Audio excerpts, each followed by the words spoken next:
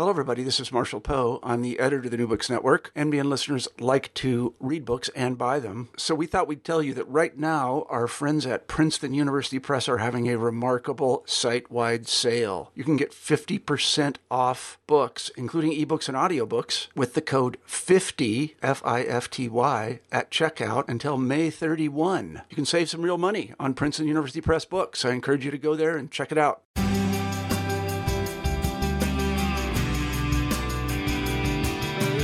Welcome back to New Books in Sociology. I'm Sarah Patterson. Today we're talking with Jessica Calarco about her book Negotiating Opportunities: How the Middle Class Secures Advantages in School. Welcome to the show, Jessica. Thanks for having me. Can you tell us about yourself?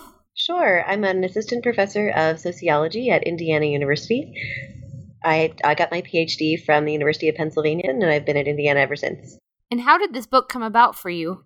This book came about as the product of my dissertation research. I started the work when I was a graduate student at Penn and stayed in the field for a little over 5 years doing research with students in a school, looking at how initially one of the idea that got me into the field was thinking about Annette Lareau's work and thinking about this idea of, well, what happens when we have middle class and working class kids going to school together? And initially I thought this was going to be a project that was going to be about social class and friendship, looking at kids from different class backgrounds and seeing, do they learn from each other? When we put kids from different backgrounds into the same environments, into the same neighborhoods, into the same schools, do we see these class differences in kids' outcomes dissipating? But that's very much not what I found in the field, and for various reasons ended up sort of shifting the question a little bit and focusing more on sort of these differences that I saw in middle class and working class kids and how they interacted with teachers in the classroom, and that became the focus of the book. So can you tell us more about how the project changed and then more about how you collected this ethnographic data? Sure. So one of the challenges with ethnographic data is that you don't know what you're going to find before you get into the field. And so there's only so much that you can do in terms of planning ahead of time. I mean, certainly good research design will always get you further than not having a solid research design in terms of knowing what you're going to end up with. But for me, one of the things that I found when I got into the field was that friendship was difficult to study, that especially kids in friendship, being in the field, it was hard to hear what kids were talking about with their friends. If I was talking to one group of friends, it was hard to know what was going on with other groups of friends. And so that was always a challenge, essentially. And so what I figured out, and then also one of the other things that I saw early on in the field was that friendship it's more that what happened in terms of cross-class friendships, that it wasn't as prevalent as I thought it might be, that there weren't a lot of deep cross-class friendships between students from different class backgrounds, that the middle class and working class students, they tended to live in different neighborhoods, they tended to do different things after school, they spent their weekends very differently, and because of that, the friendships between them weren't particularly deep. I mean, certainly they were friendly with each other at school, but they weren't those sort of deep friendships, and as a result of that, there wasn't as much cross-class interaction and as much cross-class learning as I thought there might be, which led me to shift my question and try to understand how students were interacting with teachers instead. Yeah, I thought the overview you give in the appendix about your methods was super helpful, so anybody interested in ethnographic data should definitely check it out. So to get us started here, I was hoping you could sort of set the stage. You begin the book in the intro talking about existing theoretical explanations for class differences. And I was hoping you could talk more about how you particularly use students as active agents in your book. Absolutely. So I think one of the big contributions of the book is this idea that inequalities come not just from the top down, in the sense of it's not just what adults are providing to children in school, it's not just what parents are doing, and it's not just what teachers are doing, but it's what the students are doing as well. And we tend to ignore the active role that children are playing in their own lives and shaping their opportunities and shaping their day-to-day realities. And so that's something that I tried to be very attentive to in writing the book. This idea that children, I mean, certainly we like to think of children as very innocent, and I'm certainly not putting blame on children. They're part of a larger system. But I think we can better understand those inequalities if we look not just at the inequalities that teachers are providing in terms of things like teacher bias, or the inequalities that parents are providing in terms of the unequal resources that kids have access to at home, or the unequal things that parents are doing on kids' behalf. But instead, if we try to understand understand what role are kids playing in prompting those lessons from parents, or prompting parents to activate those resources, or prompting teachers to respond in different or biased ways, and thinking about how parents and teachers and students all collectively work together to produce and reproduce the kinds of inequalities that we see in school. So this leads us into the first chapter, where you give us an example from what is Rocket Day, which a lot of elementary schools have. And you compare Amelia, who her parachute breaks on her rocket, and she takes the time to fix it herself, compared to Ted, who goes to the teacher. And so here you talk about strategies of influence and strategies of deference. So I was hoping you could sort of give us more information about those and discuss those. Absolutely. So what chapter 1 is looking at essentially is this idea of, so I talk about in the book, to kind of back up a little bit, what I talk about in the book more broadly is this idea of a negotiated advantage, where essentially what I'm arguing is that when scholars and policymakers sort of talk about leveling the playing field in education, we often start at the bottom. We focus on privileged students and sort of the resources and orientations that those students lack. We tend to focus on how those deficits prevent less privileged students from getting ahead. But what I found in my research is that we really need to focus on students and families at the top if we want to try to understand where these inequalities come from, and also what we might do to prevent them in school, the kind of the deep class-based inequalities that research has shown over time and again in terms of students' outcomes. And essentially what I find in my research is that the privileged families, the middle and upper middle class families, they maintain their privilege by negotiating advantages. And essentially what that means is that they're asking for resources and opportunities that go beyond what's fair or required, and then by persuading institutions to grant those requests, even when those institutions want to say no. So it's opportunity hoarding, but with a pressure component as well, in the sense that it's not just that parents and students are sort of trying to keep everything for themselves, but that they're actively persuading institutions to play a role in that as well. And so what that first chapter looks at with parents is trying to understand not just what parents do for their kids. As prior research, we have a lot of research on parental involvement, but we don't have as much on sort of how parents are interacting with their children and how that leads children to interact in schools. And so what chapter 1 looks at is this coaching that we see from parents, with middle class parents coaching their children to activate these strategies of influence, as you were mentioning. And essentially what that means is that the parents are teaching their children to ask and to keep asking for things, to ask for assistance, to ask for accommodations, to ask for attention, and to keep asking until teachers give in and grant those requests. They teach them to treat their teachers as resources in the classroom, and to worry less about being respectful than about sort of making sure that they get good grades and that they're using their teachers effectively to help them get sort of the outcomes that they desire. Whereas the working class parents instead are coaching their children to follow these strategies of deference instead. And essentially that means coaching their children primarily. Certainly they want their children to do well in school, but they're much more focused on teaching their children to be respectful and responsible, essentially to be good people as opposed to just getting good grades. And they do that by stressing these strategies of deference, teaching their kids to be respectful, to be responsible, to sort of take responsibility for their own actions, whether that's good or bad, and not asking for help in many ways falls into that. Sort of if they run into a problem in school, that their parents expect them to tackle it on their own rather than treating teachers as resources, rather than sort of jumping to ask someone to help or fix it for them. Getting kids to work through problems on their own, to be respectful of teachers, to not ask, and especially to avoid anything that might result in reprimand. So one of the things I really like about the book is you tie it back to sort of coaching that the parents give. So I was hoping you could talk more about that. Absolutely. And that's one of the things that I find is that the parents are all sort of drawing on their own backgrounds to some extent, whether that's their experiences when they were in school or their experiences, especially for the middle class parents, volunteering in school and knowing sort of how schools work differently today than when they did when they were kids, and also their experiences in the workplace. And certainly the working class parents, by virtue of their schedules and their sort of limited availability, aren't as involved in schools, don't necessarily see how things are different today than when they were themselves in elementary school. And so thinking back on their own experiences, many of them did have bad experiences with teachers, worried about sort of getting in trouble, and they didn't want their children to have those experiences themselves.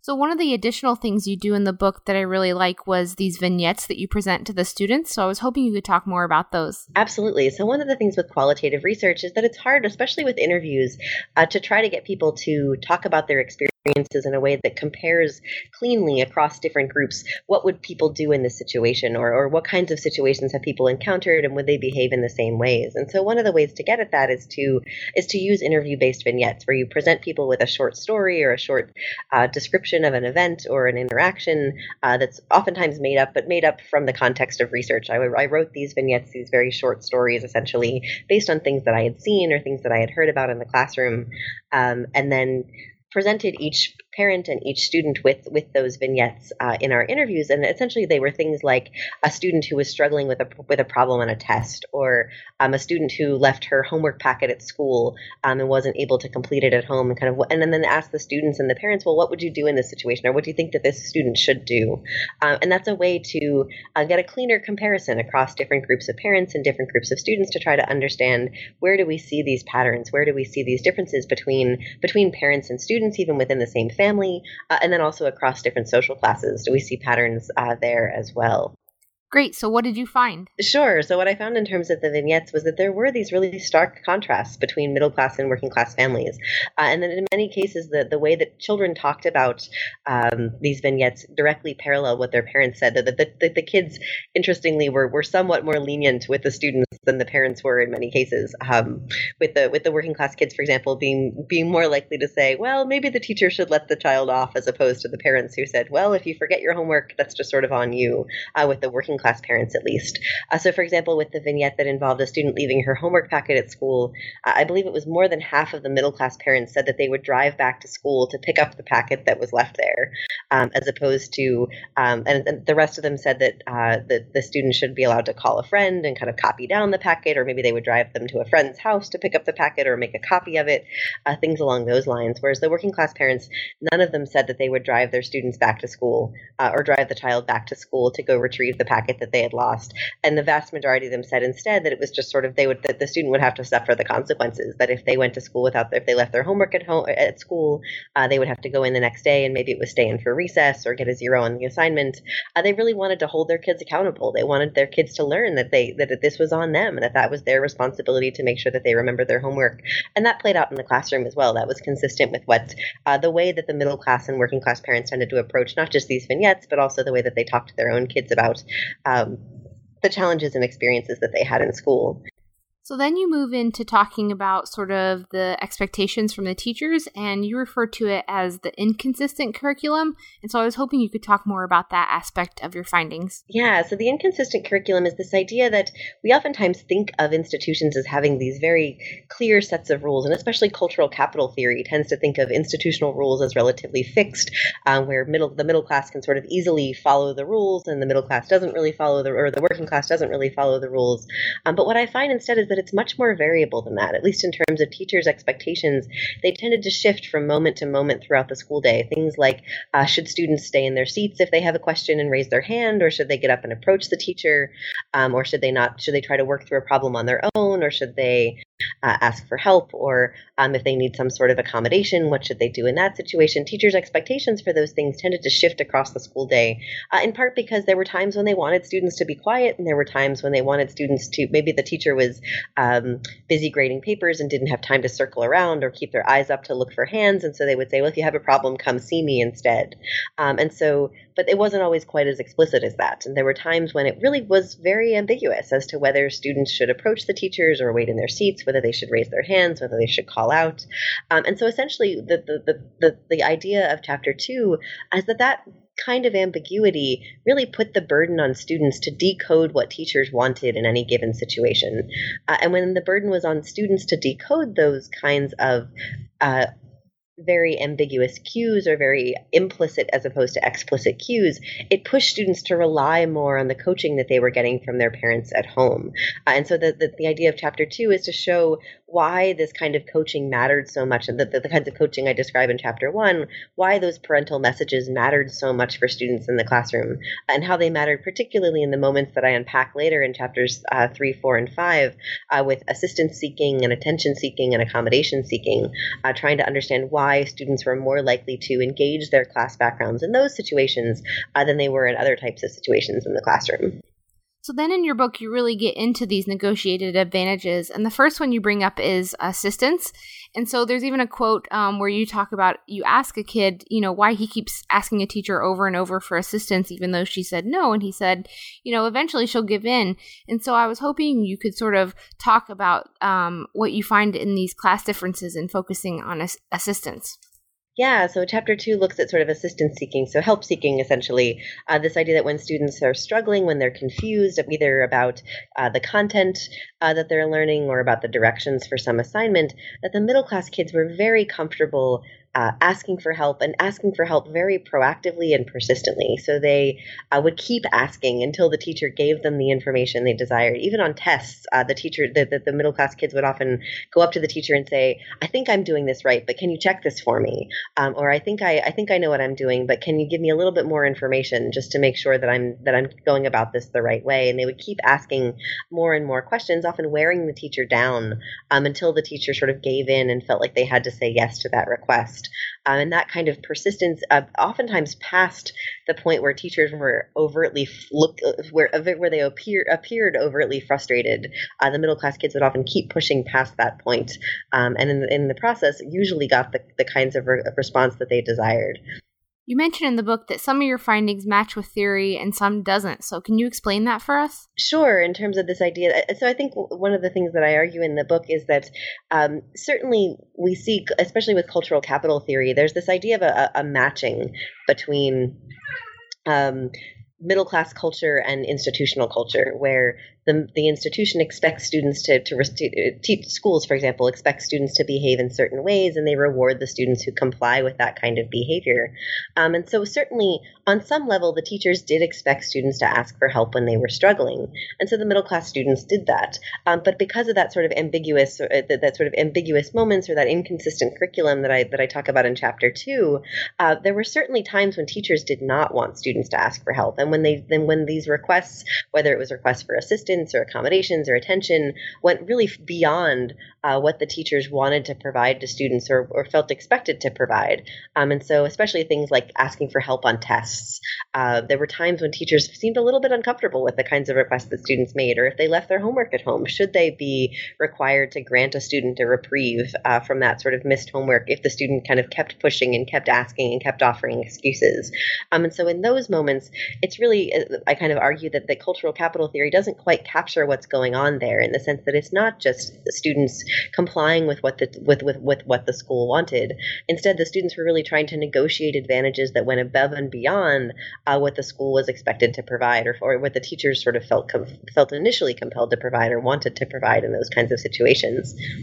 So the next negotiated advantage that you explore are accommodations. So here you find that working class students see rules as fixed, whereas middle class students are more likely to see rules as flexible. So can you tell us more about that? Yeah, I think that this especially played out in terms of students' responses to consequences. And so that the middle class kids really felt like the rules, they sort of could take them or leave them, that they really felt like if there was a rule in the classroom that they weren't comfortable with, or especially a consequence for breaking the rules, that if they didn't like that rule or they didn't like that consequence, that they could argue their way out of it. And they oftentimes were successful in doing that. If they left their homework at home, if they were caught running in the hallways, or if they were being disrespectful to the teacher, or if they wanted to turn their project in a week late as opposed to on time, they kind of saw those rules as flexible, as open to negotiation, and they were very comfortable asking the teacher for those kinds of accommodations and then pushing back even if the teacher said no. And that resulted for them in terms of things like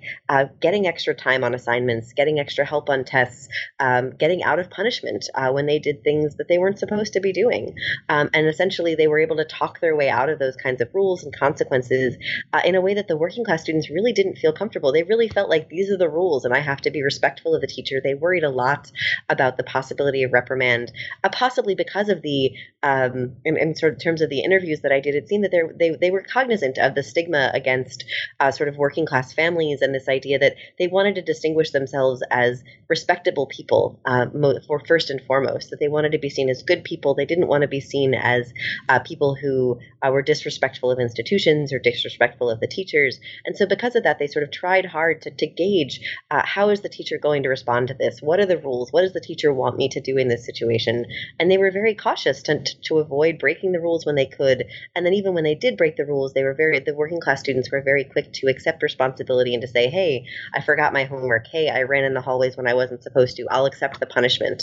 And so I talk in the chapter about some of the implications there for some of the research on inequalities and things like school discipline, and how we could potentially see factors like this with the way that students talk themselves out of punishment or talk themselves out of the rules as playing into these larger patterns of inequality that we see in student discipline in schools.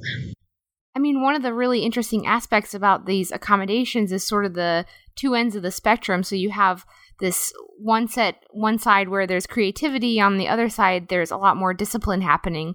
So I was hoping you could talk more about that. Yeah, and that was one of the really interesting things that I found in that chapter as well, with this idea that the middle class students were quick to try to customize their assignments and their projects, that they really wanted a very individualized education. And that's consistent with what their parents wanted as well. They were very quick, and other research has shown that on the parent side, showing that middle class parents and upper middle class parents want to customize their children's education, kind of make it a very personalized experience, make sure that their individual child's needs are being met. And for middle class kids in the classroom, that often meant asking for things like, well, you told me that I have to do a book report on this set of books, but there's this other book that I'm reading that I really want to write the book about. Or you told me that I have to make the clay pot in art class this way, but I really want to do it my own way instead. And so they would push the teachers to grant them more creativity, to grant them more opportunities to express themselves and to kind of have their individual opinions known as well. And that was kind of, whereas the working class students kind of oftentimes they would accept the rules, they would accept the parameters that were set for them. And so because of that, they didn't have as many opportunities for creativity because they weren't asking, and they often weren't seen by the teachers as creative in that way as well, because they weren't asking for those opportunities. And it wasn't that they weren't creative, it was more that they felt like this is the assignment that was given to me, and this is the assignment that I have to do. So the last negotiated advantage that you talk about here is attention. And something that I thought was really interesting in the book that you point out is often the research focuses on the negative side of attention-seeking behavior in children. And here you really focus on how important it is to the children. And so I was hoping you could talk more about that. Sure. I mean, we know from research, especially on younger children, that attention from teachers can be incredibly beneficial. We think of it, as you said, as this negative thing, sort of a negative attention seeking. But really, the students all craved positive attention from teachers. They wanted respect and recognition from their teachers. They wanted to share when they were having a bad day or a good day, and they wanted teachers to know what books they were reading at home or what TV shows they were into. And having that chance to connect with teachers, research has shown us, especially for working class kids and poor kids and children of color, is incredibly important and incredibly beneficial in terms of their academic outcomes and their social emotional outcomes, that having those adults that can provide that kind of positive attention to them is incredibly beneficial. And what I found was that really in the classroom, the middle class kids were creating opportunities for that kind of attention in a way that working class kids, they were certainly successful in some ways in creating opportunities for attention, but they were much more cautious about doing so. Like the middle class kids, they felt comfortable asking for attention at any time in the school day. They were often the first ones to ask for attention, whether that was if the teacher kind of gave students a chance to share personal stories or to read their work aloud. It was almost always the middle class students who were sort of the first movers in those kinds of situations. And so part of the problem with that was the working class kids, they tended to wait to share their own stories until someone else had tried to do the same. They sort of wanted to make sure that it was safe to try to offer a suggestion or offer a personal story or try to share their work. They wanted to kind of test the waters first, and they often did that by waiting for middle class students to be the first ones to speak up. But the problem there was that in the classroom, and especially as students moved from third grade to fifth grade and then on to seventh grade, there was just less and less time in the curriculum for students to kind of share their individual stories, to connect one-on-one with the teacher, to have that kind of time during the school day. And so the teachers would often sort of cut things off once they heard one story, or especially if someone was sort of jumping in with a, oh, that happened to me too story, they would say, oh, well, so-and-so already sort of talked about that. And so they would sort of cut students short. And oftentimes that was the working class students who were trying to have a chance to share their stories or to connect with their teachers, but they didn't quite have as many opportunities, in part because they were waiting to make sure that it was safe, that they wouldn't get in trouble for trying to move things in a different direction than just answering the questions that the teachers posed in class. So then you move into what you call responses and ramifications, and here you really focus on the teachers in terms of sort of their experiences. And here you find, for instance, that middle-class parents are much more likely to be more heavily involved, to question the teacher's authority and also threaten to move their complaint upwards, to the principal or even further than that. So I was hoping you could sort of talk more about these aspects. Yeah, absolutely. So one of the things that I found most interesting about this idea of the negotiated advantage was that the middle class students and parents, they were only successful in securing these extra advantages and opportunities because the teachers and the other school administrators were willing to say yes to their requests. And so that's what Chapter 6 really tries to unpack, is this sort of why, especially in situations where teachers felt frustrated with middle-class kids constantly pushing back, constantly asking for more accommodations and more attention and more assistance, why did they keep saying yes even when they wanted to say no? And one of the key things that I found was that teachers were worried about the possibility of pushback. With students, that pushback often looked like wasting class time. So if students were going to, if teachers tried to say no, and middle class kids were going to keep pushing back and keep asking and keep trying to negotiate, they could waste 5-10 minutes of class time, and teachers were often pressed for time. They often had a lot of material to get through, often more than they could cover in a day or in the school year. And so they were reluctant to kind of waste time on those back and forth negotiations, and oftentimes it took less time to say yes to students' requests because that let the teachers move on.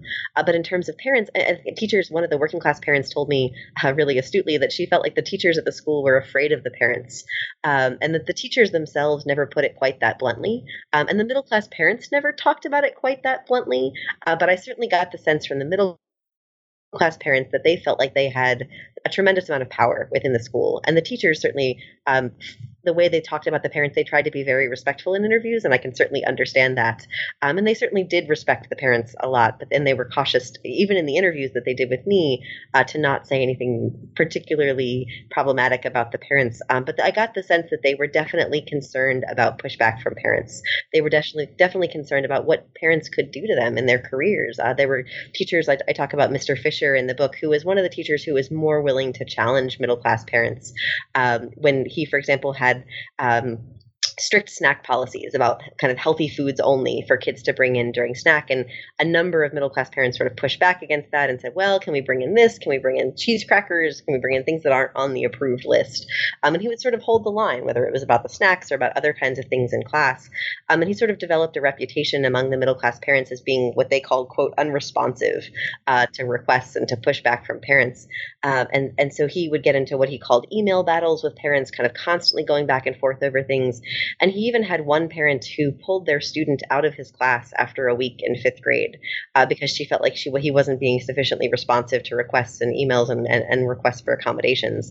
And so that took a toll on Mr. Fisher. He felt worn down by parents. He didn't really enjoy dealing with them in many cases because of the pushback that he was getting. He worried about the way that they would affect his career.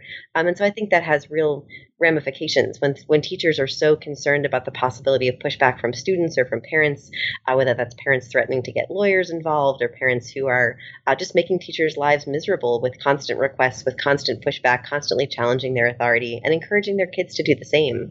So certainly it makes sense that teachers would, under those kinds of conditions, just say yes to requests even when they wanted to say no.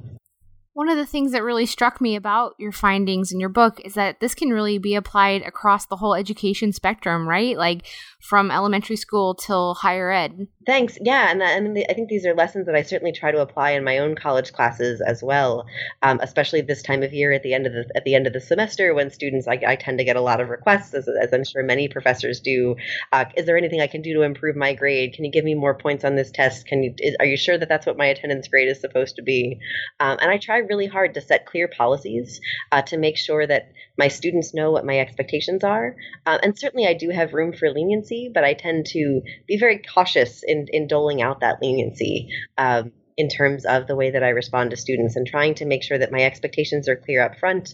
And then when I am being lenient, that it's not just that I'm kind of giving in response to a fear of pushback from students who might hold a lot of sway in the classroom. So here at the end of the book, you explore what you call alternative explanations. And here you're really kind of asking yourself if these differences matter, if they're persisting over time, or if gender and race also matter in your findings. So can you tell us what you found here? Sure. So some of the questions that I got both from reviewers of the book and from people that I've talked to along the way of doing this project are questions about like what's really going on here. Is this really about social class? Are there patterns related to gender or race or students' temperaments or sort of other things that might be contributing to this? And then also sort of do these patterns, or is it about sort of the particular school that you happen to study? And so what that chapter tries to do is really unpack what I found in terms of those other dimensions of students' lives and identities and experiences. And showing how certainly those other factors mattered. There were ways that gender mattered in the classroom. There were ways that race and ethnicity mattered within the schools. And though certainly the sample that I included was overwhelmingly white. And in terms of studying race and ethnicity, it was problematic to draw too hard of conclusions because the school had middle-class Asian American students and working-class Latino students, but didn't really have much mixing within much socioeconomic mixing within racial and ethnic groups, which made it hard to really make hard conclusions about the relative role of race and class or how those two things operated together to influence students' experiences. And so I kind of offer some tentative conclusions, mostly drawing on existing research to talk about how race and class mattered together, but then also how I think class in particular mattered with this kind of negotiating that I saw among at least white middle class students in the school, though also to some extent among Asian American middle class students as well.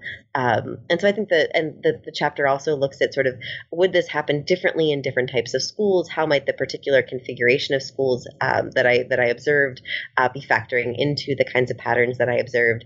And my sense is that this is, I mean, certainly I can't say firmly without doing this kind of research in other schools that the patterns would work exactly the same way. But my sense is that having the kind of school where the working class students were aware of what the middle class students were doing and had the sense that this behavior is happening. So certainly that would seem to me to be a case where, if anything, we would see the least differences between middle class and working class students in the way that they were behaving. And yet in this case, we still saw these differences persisting in terms of how middle class and working class students were dealing with challenges in the classroom and asking for things from their teachers. And the working class students, when they would talk to me in interviews, would say, well, I don't think that's respectful. I don't think that's the right way to act, even if they were aware of what their middle class students were doing. And even if they understood it and saw that the benefits that the middle class students were getting from those kinds of requests, they were really reluctant because of the training that they got from their parents at home, because of the way they saw themselves in the classroom, and because of the respect that they had for teachers. They were really reluctant to engage in those behaviors themselves.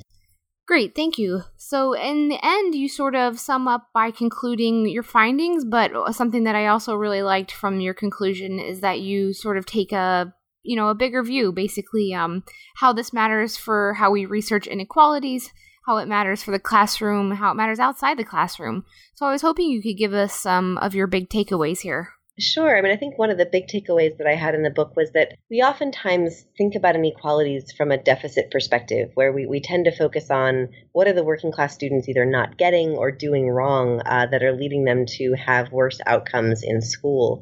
And so one of the key things that I argue in the book is that really the answer here is not to just teach working class students to act more like their middle class peers. The working class kids are the ones who are being respectful of the teachers, who are in more cases following the rules and trying to do their best to do what the teachers are asking of them. And it's the middle class kids and the middle class parents who are really going outside of the bounds of what schools are expected to provide and what's really fair to expect schools to provide. And so what I argue instead is that we really need to find ways to empower teachers to be able to say no to requests that go beyond what's fair or required, and to make sure certainly that they are also being sensitive to the needs of working class students, to understand that students come to the classroom with different levels of comfort engaging with teachers, different levels of comfort sort of asking for what they want. Teachers can make their expectations as explicit as possible so that we avoid those sorts of ambiguities that lead students to rely more on their class backgrounds. Because when teachers were more explicit, I saw much more similar behaviors from middle class and working class students, that the middle class students didn't tend to ask for more when teachers were very clear about what they were willing to provide in a situation. And the working class students felt more comfortable asking for support when teachers made it very clear how to ask for that support and what kinds of support they were willing to provide and when they were willing to provide it. And so there's things that teachers can do to help to level the playing field, both in terms of reaching out to the working class students and also making sure to say no to the requests that really aren't fair and really aren't required, and especially the ones that would kind of give middle class students a direct leg up over their working class peers. And so that's kind of one of the key takeaways, I think, is this idea that we shouldn't approach these inequalities just by teaching the working class students to act more like their middle class peers, or expecting working class parents to just be more like their middle class peers. And so I think that's part of the takeaway. And then also this idea that we tend to think about things like cultural capital, as I was mentioning before, very much in terms of things like compliance.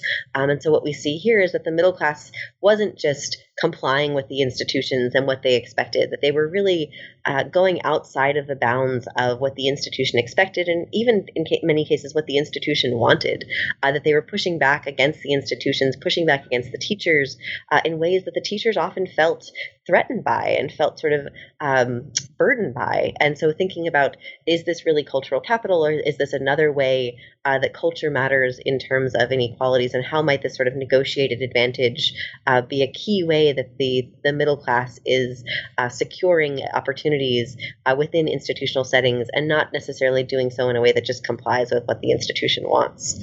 Great, thank you. So today we've been talking with Jessica Calarco about her book, Negotiating Opportunities.